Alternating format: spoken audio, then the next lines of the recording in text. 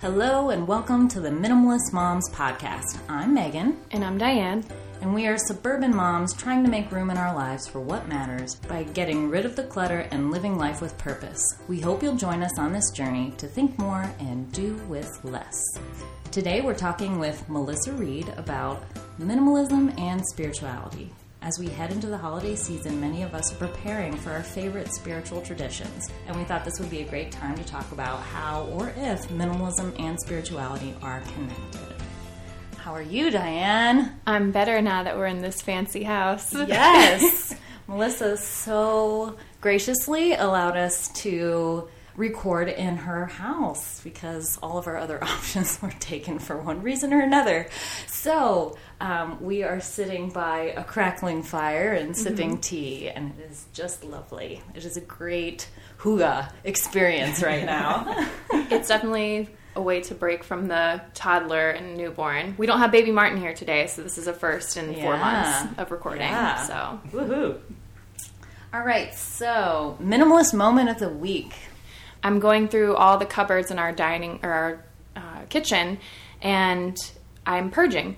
So I went through all of the Tupperware, and ones that didn't have lids are gone. So every Tupperware has a mate, and everything else is gone. So it's just little simple things like that I feel like you can do to make yourself more organized. I don't know, it just gave me some peace of mind that at least that area is clean now. Oh, yeah. That's always super frustrating. Yeah. You can't find the lid. Where did they go? Part. I don't know. That's what I don't know. It's like the sock thing.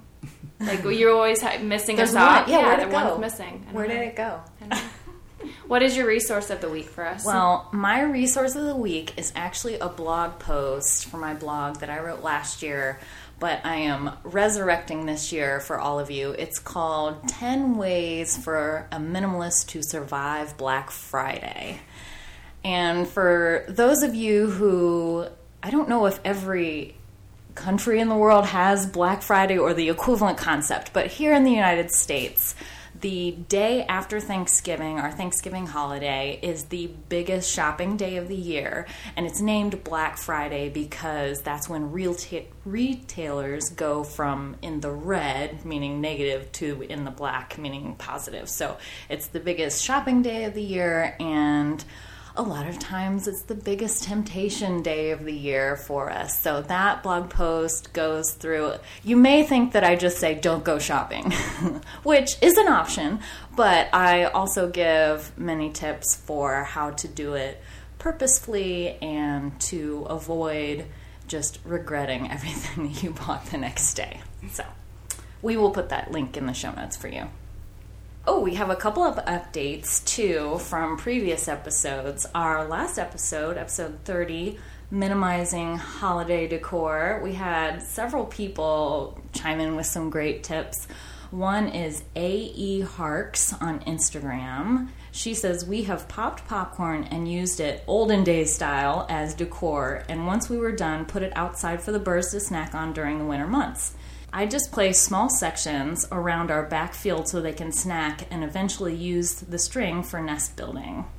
So I thought that was fun. Yeah, I love easy. That. Yeah. I wonder how young her kids are that they don't get to that, though. Like around her house. Like if she has popcorn out. Yeah, I feel like Charlotte would just go for it. Yeah. Even though it would taste awful after the first day. Kids don't care. I don't think kids care. Stale. She eats Play-Doh. That's true. This is true. All right. I love that idea. Yeah, it's great. And then another great one came from Hip Mommies on Instagram, she has an adorable account, by the way, if you want to go check that out. And she says, I finally bought those Santa sacks, and it's heaven. No wrapping paper, no boxes, and no overindulgence. One sack, one kid, all gifts in that stack, folds up tiny, and store. So that's basically, instead of wrapping all the individual gifts and using paper or whatever, you have a reusable, a lot of times I've seen them as burlap sacks or tie bags that you can use for your kids' gifts. I think that's fun. That's awesome. Yeah. Last one we had was from our episode 29, One is Enough. It was one of our minimalist mantras. And this is from Whale and Bone Co., Stephanie Young on Instagram, who also has a darling Instagram account. It says, this mantra has been so good for me, I even went back and listened a second time. That whole concept that if one is good, then more is better. I fall into that trap often, and it is so not true. One is enough. I've been saying it on repeat. There we go. During the holiday season, the one is enough. One is enough. I've been saying it too, and sometimes I just can't get there. Sometimes 2 or 3 seems like enough, and then it's not. It never is. So I just need to keep repeating it as well. Yeah, it's a good mantra. Yeah. All right, well, on to our discussion about spirituality. We are big fans of the bloggers, writers, and documentary makers called the Minimalists. They had something to say about this on their Instagram account a little while ago. They said, the beautiful thing about minimalism, though, is that it works whether you're religious or not. We personally know minimalists who are Christian pastors, minimalists who are practicing Buddhists, minimalists who are atheists. We even know a minimalist rabbi. Because minimalism is a lifestyle that helps people question what things add value to their lives, it applies to any religion or no religion at all. Diane and I happen to be of the Christian faith, but we agree with the minimalists in that anyone of any faith can benefit from minimalism. What matters to me, Megan, to Diane, to you is going to be different, but minimalism can help get rid of the clutter that is keeping us from focusing on what matters. So today, Melissa's going to share with us her story of how minimalism intersects with spirituality in her life. She is a spiritual director and mother who lives here in Columbus, Ohio. She teaches inner movement classes, offers one-on-one spiritual direction sessions, and I had the privilege of attending her first Create Space retreat a few weeks ago, which was absolutely lovely and life-giving. I had a great time. So now on to our interview with Melissa. Thank you so much for being here with us today. Yay, I'm so glad to be here with you guys. This is exciting. Yes. Is this your first podcast? Have you ever been interviewed before? No. Oh. Yeah, this is my very first time. Yes. Oh, wow. Yeah. Awesome. Feel privileged. Yeah. All right. So tell us a little bit about yourself besides what I said in the intro there, Yeah. your family and what you do. Yeah. So, I'm also a mom. I've got 2 kids. I have a 14-year-old son and a 6-year-old daughter. And I've been married to my best friend for 17 years. And life is good. Once upon a time, I was a teacher. Before I had kids, I was a high school teacher. But then I gave that up so I could be a stay-at-home mom, which was good because then over those years, it's helped me to sort of fine-tune and figure out who I am and what I want to be. Mm-hmm. And over those years, because I had some free time, right, in quotes. As any mom does. Yeah, right. I began volunteering and leading quite a bit at our church. And it was there that I started to feel sort of a call towards Christian leadership.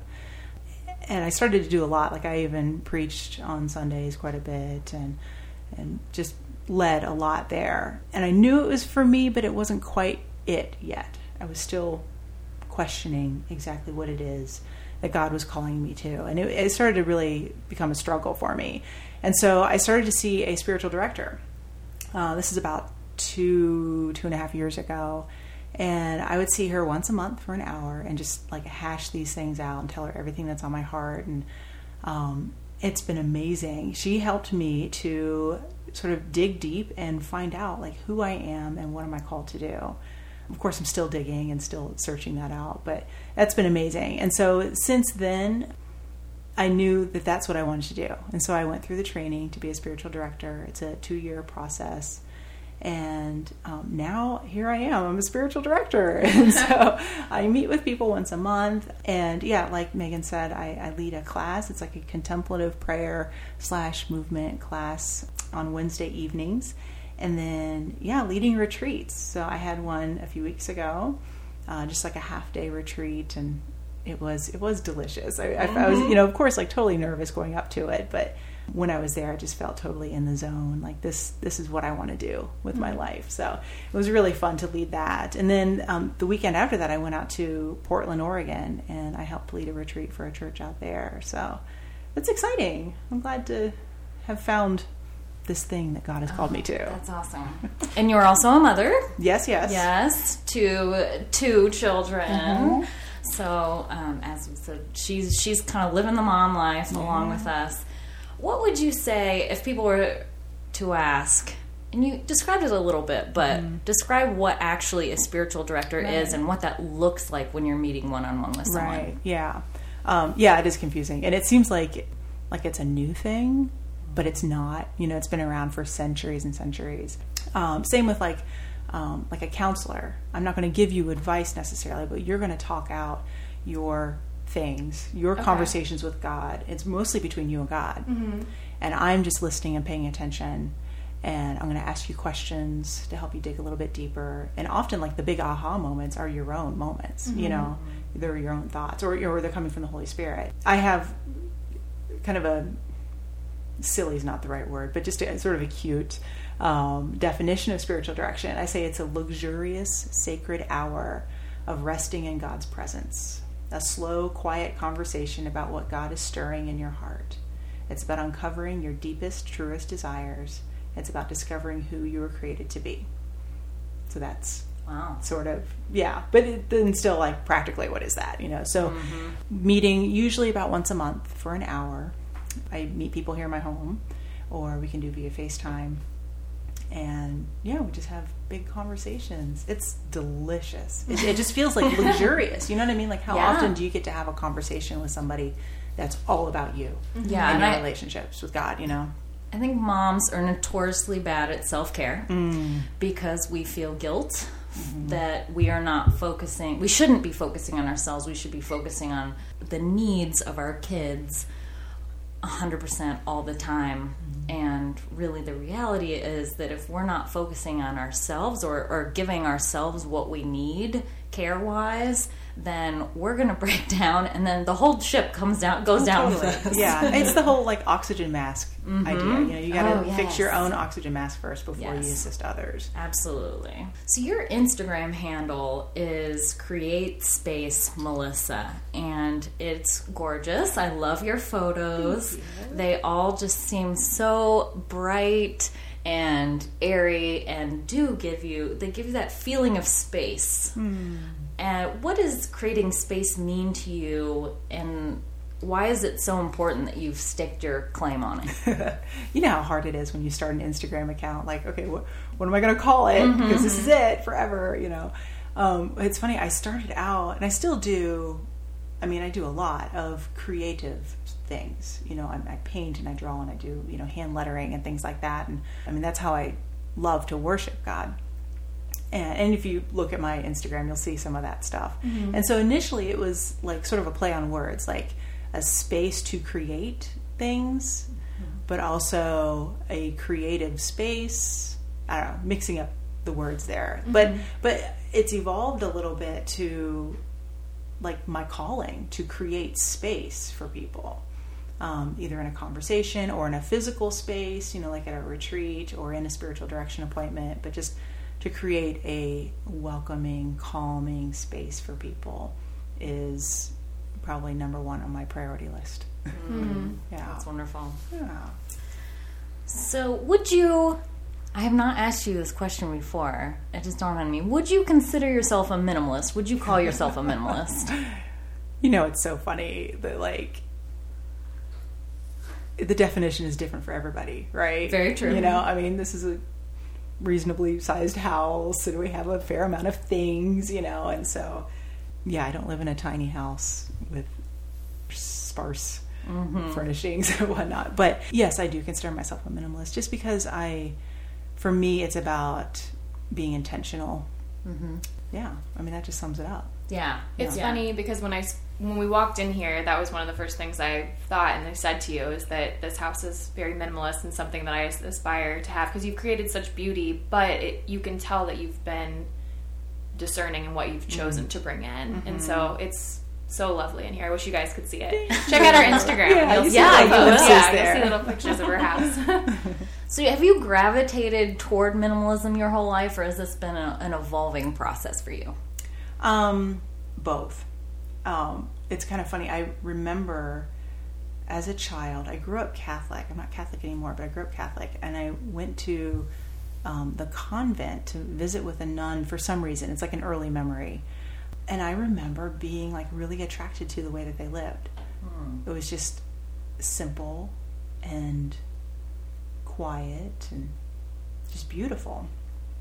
And so that's always, sort of appealed to me. But of course, in my young adult life and, growing up a little bit more, like, materialism took a hold of me. You know, I desired that, you know, Carrie Bradshaw type closet and you know, just always craving more. But our first house that we lived in as a married couple was pretty small. And so at that point, I started digging into apartment therapy, the blog apartment therapy. Yes. Yeah, this was back when like blogs were kind of a new thing. I'm dating myself a little bit. But so apartment therapy really helped me to sort of embrace like small living and being content with living small. And then eventually Joshua Becker's Becoming Minimalist, that, you know, came across my vision and started enjoying what he was doing. And then of course the Minimalists, you know, they put out such great essays, and, you know, and then more recently their movie. But Marie Kondo's book like nailed it. And you guys know it. You've referenced it, I'm sure. Yeah, it just spoke to me perfectly, and she'll agree that it's not about minimalism, but it's about just being intentional about the things that you bring in, and so and letting go of things, and that was just so freeing to me to know that like I don't have to hold on to things forever if they don't serve me, if I don't love them, and so that's when minimalism really got a hold of me. So yeah. So in your everyday life, we can obviously see from the surroundings we're talking about, but what other areas do you either are working on? I guess we feel like minimalism is a journey. It's never something you actually reach, but it's kind of a lifestyle, way of living. But what other ways do you try to stay minimal in your life? Yeah. Well, yeah, you mentioned decor. Like I like it kind of simple, and even like, you know, Christmas is coming. Like, oh my goodness. And last year was my first year of like really keeping it chill. I didn't even put ornaments on the tree. It's like scandalous, but like I put up the lights. We got a live tree, which was just really lovely, first time in a long time. And I put on the lights. I'm like, I love it just like this. We had some white bulb ornaments and kept it really simple. So anyway, yeah, just keeping the decor nice and simple like feels really good to me, and I get good feedback from other people, just like you guys. You know, when I come in, like it feels really peaceful here. So there's that, and then like clothing. I know you love talking about clothing. Yeah, total like capsule wardrobe for sure. And a few years ago, I sort of weeded out all the colors of my wardrobe. I wear all black, white, and gray. It started first with like brown. Like I got rid of brown because I don't have the brown shoes to go with the brown sweater or whatever. You know what I mean? And so I'm like, what if I just keep it all simple? I don't wear brown. I only wear black. And then it just spiraled from there. And so I only wear black, white, and gray, and everything like goes together. It makes shopping totally freeing. I'll walk into a store, I'll scan the racks. If there's something black, white, and gray, or, you know, one of those, then great. If not, I walk on, you know. And then eventually it's like, well, I don't really need another black sweater, so I'm good. And now it's down to I only wear like honestly like 5 or 6 outfits total. I love the idea of like the uniform dressing, you know, like Mark Zuckerberg and, you know, Steve Jobs and stuff. But I also like to be cute and creative, and so I can't quite go fully there. I like where I am right now, though. I'm just wearing simple things. Slow fashion is becoming more of a thing for me. So not the opposite of fast fashion, and we know what all that is, you know, and I won't name stores, you know. It's mostly anything that you can find in a mall is fast fashion. Pretty much. Yeah, basically. And for the ethical reasons mostly. And I found this really cute Etsy company that hand makes things for me, and it, you know, honestly, it's more expensive. And at first I was like, oh, I can't spend that much money on, you know, blah, blah, blah. But I'm buying less. It's better made. I wear it more often. It's just, the shift has happened where I feel like I don't need to have like a ton of variety of cheap things. I'm happy with this dress that I wore yesterday, and I'll probably wear it again tomorrow just because I love it. Yeah. Well, I like that idea of we don't always go at the capsule wardrobe idea by limiting color. I mean, a lot of times you talk about keeping it within a consistent palette, but literally keeping it to 3 different colors, or it could be just 2, since gray is kind of like in between black and white. But doing that, and then I would never say that your outfits are boring or whatever, because you always accessorize them thoughtfully, or do something fun with your hair, or wear a scarf, or whatever, so that it doesn't feel boring to me. And obviously, as you said, you don't feel bored with it.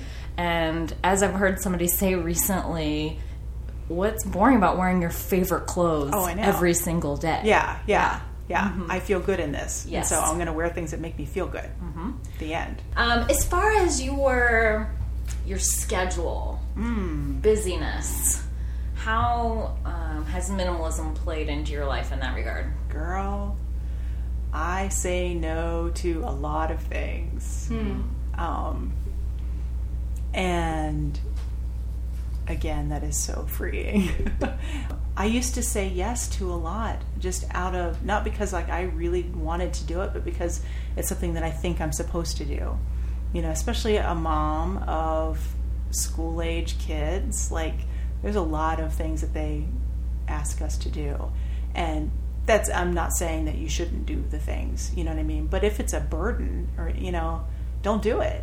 It's okay. Somebody else can make the cookies. The world's not going to end if I don't make the cookies. And I hate making cookies anyway. Yeah, so I someone don't likes to make the cookies. Exactly. There are people that oh love my to do gosh, that. yeah. I know a lot of parents who, they live for that stuff, and I hate it. And so I'm basically, if it's something that I hate, I don't want to do it. So we've heard this before. You know, I say no to even good things so that I could say yes to great things. I believe in keeping like margins in my schedule and lots of breathing room, so that I have room to sit down with a friend for coffee. You know, I don't have to schedule it a month out, you know, freeing. And same with the kids. Like, we don't overschedule our kids. That's a hard thing to do. Oh, you know, I mean, just a couple of things, and then there you go. You're fully booked. You know what I mean? But we do try to keep it pretty simple all around. You mentioned your kids and your kids' schedules and keeping them not overscheduled. What does that specifically for your family mean? Like, what does overscheduled mean? Or just how do you... What does our life look like? Yeah. They both... Let's see. Mary does ballet. That's once a week. And she's in half-day kindergarten. And then Jack is in choir, and that's on Saturdays. He's got activities at school also. Like, he'll do the play, and he's in orchestra and stuff like that. He did cross-country in the fall, which is pretty low-key sport, you know. But that's us, and that's our lives, you know. Like, he's not a football player, you know. Or, oh my goodness, a friend of mine, she has 2 high school boys who play travel baseball. I can't. Did that pick up? Yeah, that's okay. You know, I mean, oh my golly, that would be a lot. That would be a lot for us. Yeah. So, Melissa, how do you feel living a minimal life has aided you in your spiritual practices? Well, just as we were talking about scheduling in particular, I have a lot of freedom in my schedule. I have a lot of space where, you know, I can spend time journaling. I spend time in prayer. I've mentioned earlier, I love painting and hand lettering and things like that, and just worshiping God on paper. I go to yoga class quite a bit. So it feels luxurious, and it, you know, there's that little whisper that, like, I should feel guilty about this, you know? But no, I feel like I've got things in order the way they're supposed to be, you know? I've got freedom to nurture my spiritual life. So yeah, totally. Minimalism has, particularly in my schedule, has allowed for more of that. But then also, you know, as we've mentioned a number of times, like the space that we're in, I feel is conducive to enjoying quiet time with God, you know, less distracting. I don't know if you're going to get to this, Megan, but do you feel like you had, I mean, you probably didn't have as much time when your kids were really little. I'm just asking for myself. How do I apply this to my life with a 4-month-old and a 3-year-old? Yeah. Or could you not? You know, this has evolved over time, you know. Girl, I don't know. I think it obviously is going to look different in every season, because I've seen that already from my spirituality in my early 20s to now I'm almost 30. And yeah, I mean, if I don't make intentional time for it, it does not happen. And then it's like, do I want to make time for it? Because I just kind of want to zone out and just read a fictional book. Totally. So I think that that's where I'm struggling, and I feel like a lot of maybe our listeners with little kids might be struggling to put any kind of spiritual practice into their lives because it's second thought once they're done with their day. Okay. You don't want it to be like another like to do, you know, or something to feel guilty about. I got to fit this in, you know. At your stage in life, like finding time for a nap, you know, could be a spiritual thing, you know. I would say, you know, lower your expectations of, you know, what you can get done in a day, and you know what I mean? Like, yeah, like spiritually. So I think of Sabbath. That's what's coming to mind. Just that practice at the end of the week of not working, of resting, and just trusting that you've done enough, trusting that God has you covered, and just resting, like not striving anymore, you know. And I think that we can find moments of Sabbath throughout the day. And so, you know, I just invite you to look for things like that. Again, not as like a thing to do, you know, or to feel guilty about because you couldn't find your Sabbath moment in the day, you know, but just as an invitation, you know. Maybe there are moments when you could, when the kids are resting, or, you know, gosh, when my kids were little, you know, I felt no shame or guilt about them watching some cartoons or whatever, so I can like get a moment of peace. No, I like that, because I just, again, I think I'm falling into the comparison trap where I'm like, I so want to have that free mental space, but it's just not the season that I'm in right now, and that's okay. Like, I can eventually get there, and don't put so much pressure on myself to feel like I have to do that now. Like, that's the opposite of what I want to present, you know what I mean? No, like, and I don't think that you are. I think that that's how my personality is taking what I'm hearing, because I sense a freedom and a peace about you that I don't have, and so I'm like, how do I get there?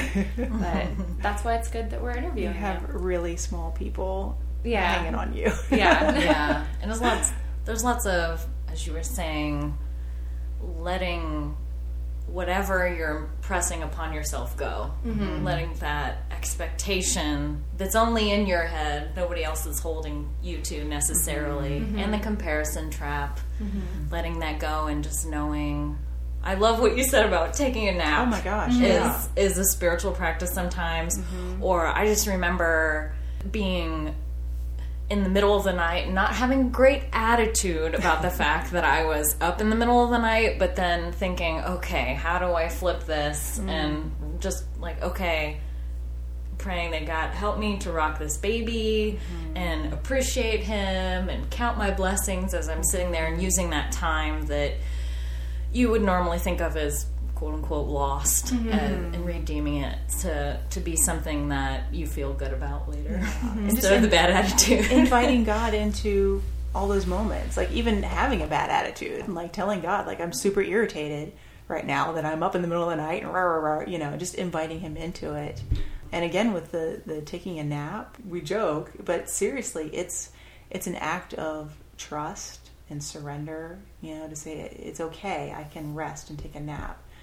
You're trusting God that everything is going to be okay. So that could be your spiritual practice right now. Yeah, it's funny that you keep going back to the word rest, because I feel like that's what the Lord's been trying to speak to me, just rest. And I just want to get all the things done. I'm like, I only have this like window of time when they're napping that I just want to get my stuff done. But he's like, I've given you rest in other ways where you actually can take a nap.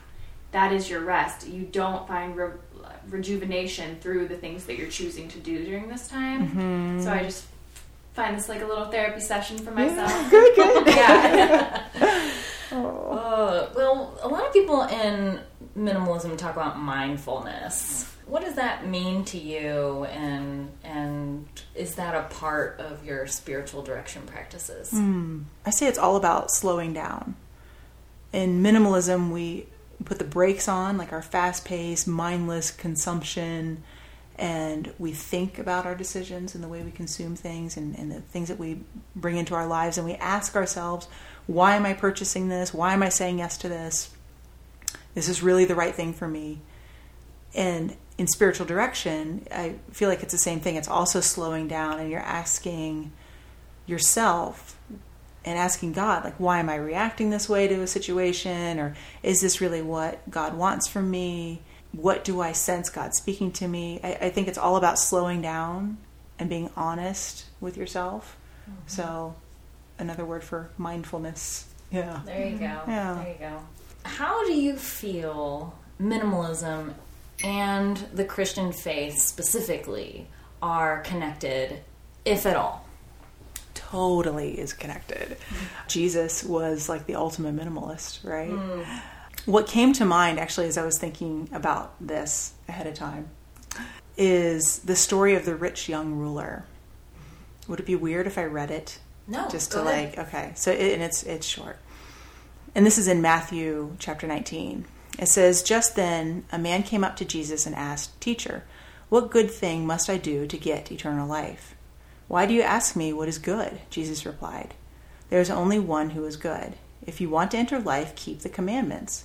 'Which ones?' he inquired. Jesus replied, 'You shall not murder, you shall not commit adultery, you shall not steal, you shall not give false testimony, honor your mother and father, and love your neighbor as yourself.' 'All these I've kept,' the young man said. 'What do I still lack?' Jesus answered, 'If you want to be perfect, go, sell your possessions and give to the poor, and you will have treasure in heaven. Then come follow me.' When the young man heard this, he went away sad, because he had great wealth. Then Jesus said to his disciples, 'Truly I tell you, it is hard for someone who is rich to enter the kingdom of heaven. Again, I tell you, it's easier for a camel to go through the eye of a needle than for someone who is rich to enter the kingdom of heaven.' When the disciples heard this, they were greatly astonished and asked, 'Who then can be saved?' And Jesus looked at them and said, 'With man this is impossible, but with God all things are possible.'" Now this used to bother me. Like, well, what does rich mean? Am I rich? Am I allowed in? And am I really supposed to like sell all my possessions? And like, come on, like seriously, we're all rich by the world's standards. If you're listening to this podcast, you're rich, right? And if we sell everything in order to gain favor with God, that feels like salvation by works, right? Which we know Paul says is not true. It's just by faith alone. And so this story really bothered me for a long time, until just recently I had this sort of aha moment that it's about our attachments. It's not about physical things necessarily, but the things that we're attached to, that we gripped tightly to. When we love our things more than God. And so it's not just our physical things, it's also our identity, our status, our education, our career, all those things that make up our exterior. And we have this like tight grip, control, and possessiveness over these things. And when we're free, when we loosen our grip, we're free to enter the life that God is inviting us into, the kingdom life of peace and joy and contentment, wholeness and unity with Him. And Jesus says it's like a camel trying to fit through the eye of a needle. And it's because we're so attached to all the superficial stuff of the world. If we just let it go, then we can walk right on through the needle. And that's how I think that minimalism can speak into our faith. And on the flip side, I think faith can speak into our minimalism. We don't need all of this stuff. I think, and I won't read it, but in Matthew 6, he tells us to not worry. He says, look at the birds of the air and the flowers of the field. Like, they're not worried, and look at how, God is taking care of them. Therefore, you don't need to worry either. And so we're free to let go. We don't have to hoard. We don't have to, tightly grip things. We will be taken care of.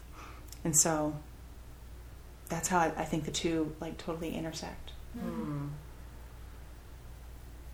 That's fantastic. Yeah, I'm like, oh, No, I can preach. I'm thinking over it. I'm thinking about it.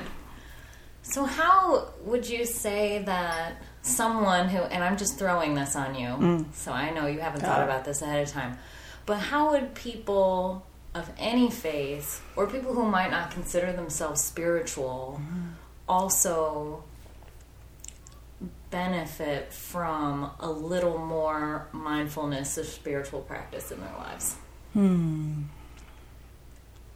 That's a good question. So I want to say letting go of worry. I mean, because that's what the opposite of minimalism is. When we're like hoarding a bunch of stuff, it's because you're worried about the future. True. That scarcity mindset type stuff. And just trusting that everything is going to be okay. Now, that's hard for me as a Christian to say. I trust in God that everything's going to be okay. Mm-hmm. I think you should too. I don't know. I shouldn't have said that. But, trusting in whatever it is that you believe in gives you the freedom to let go. Mm-hmm. Ask me the question one more time. I think basically, how would someone that doesn't have a faith or someone that isn't spiritual, put a spiritual practice, why would they want to do that? Mm-hmm. Yeah, okay.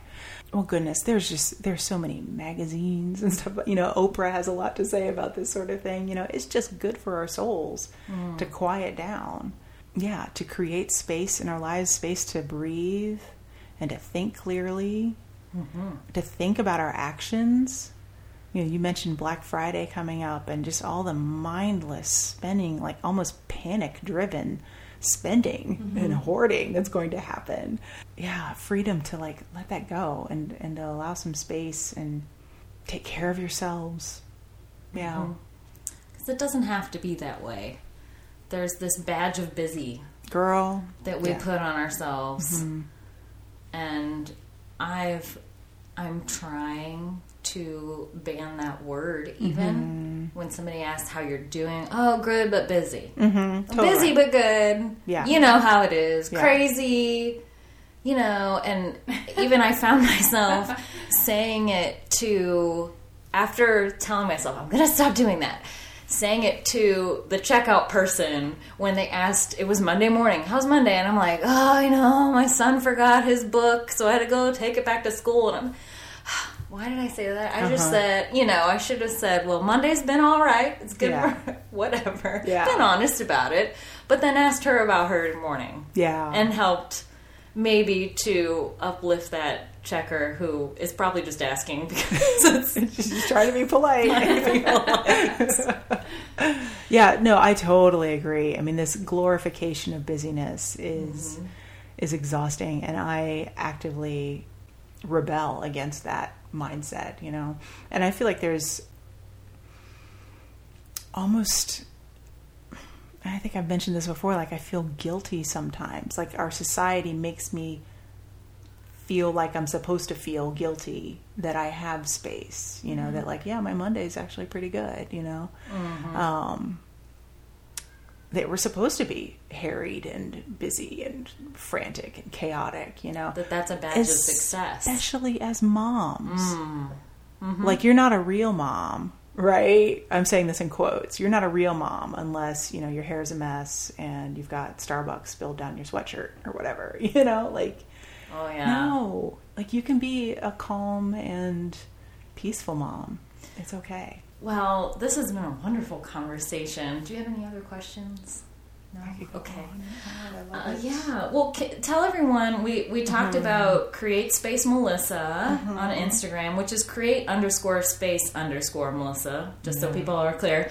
And where else can we find you online? Yeah. Well, Instagram is my happy place. I'm there all the time, maybe too much. But I also have a website, and it's melissareed.com, but it's a dash, so melissa-reed.com. Awesome. Yeah. Great. Diane, thank you so much. Thank you. Thanks for joining us. Yes. Well, thanks again to Melissa for that uplifting and inspirational interview. I know I'm going to put a lot of her practices into my own practice and just make them more applicable to my lifestyle. But we did want to share a rating and review with you before we go. This one's from Flutter by Ray. She says, like talking with your friends. I always start the podcast feeling neutral about the topic and always end it feeling inspired. Give it a listen. So as always, we just really appreciate the reviews. That helps people to find us in iTunes. So feel free to leave us one yourself. So does minimalism and spirituality intersect in your life? We want to hear your thoughts. We invite you to keep the conversation going by visiting our website, minimalistmomspodcast.com. You can also find us on Facebook and Instagram at Minimalist Moms Podcast. If you'd like to receive our show notes and links that we talked about this week via email, text the word minimalist to 444-999.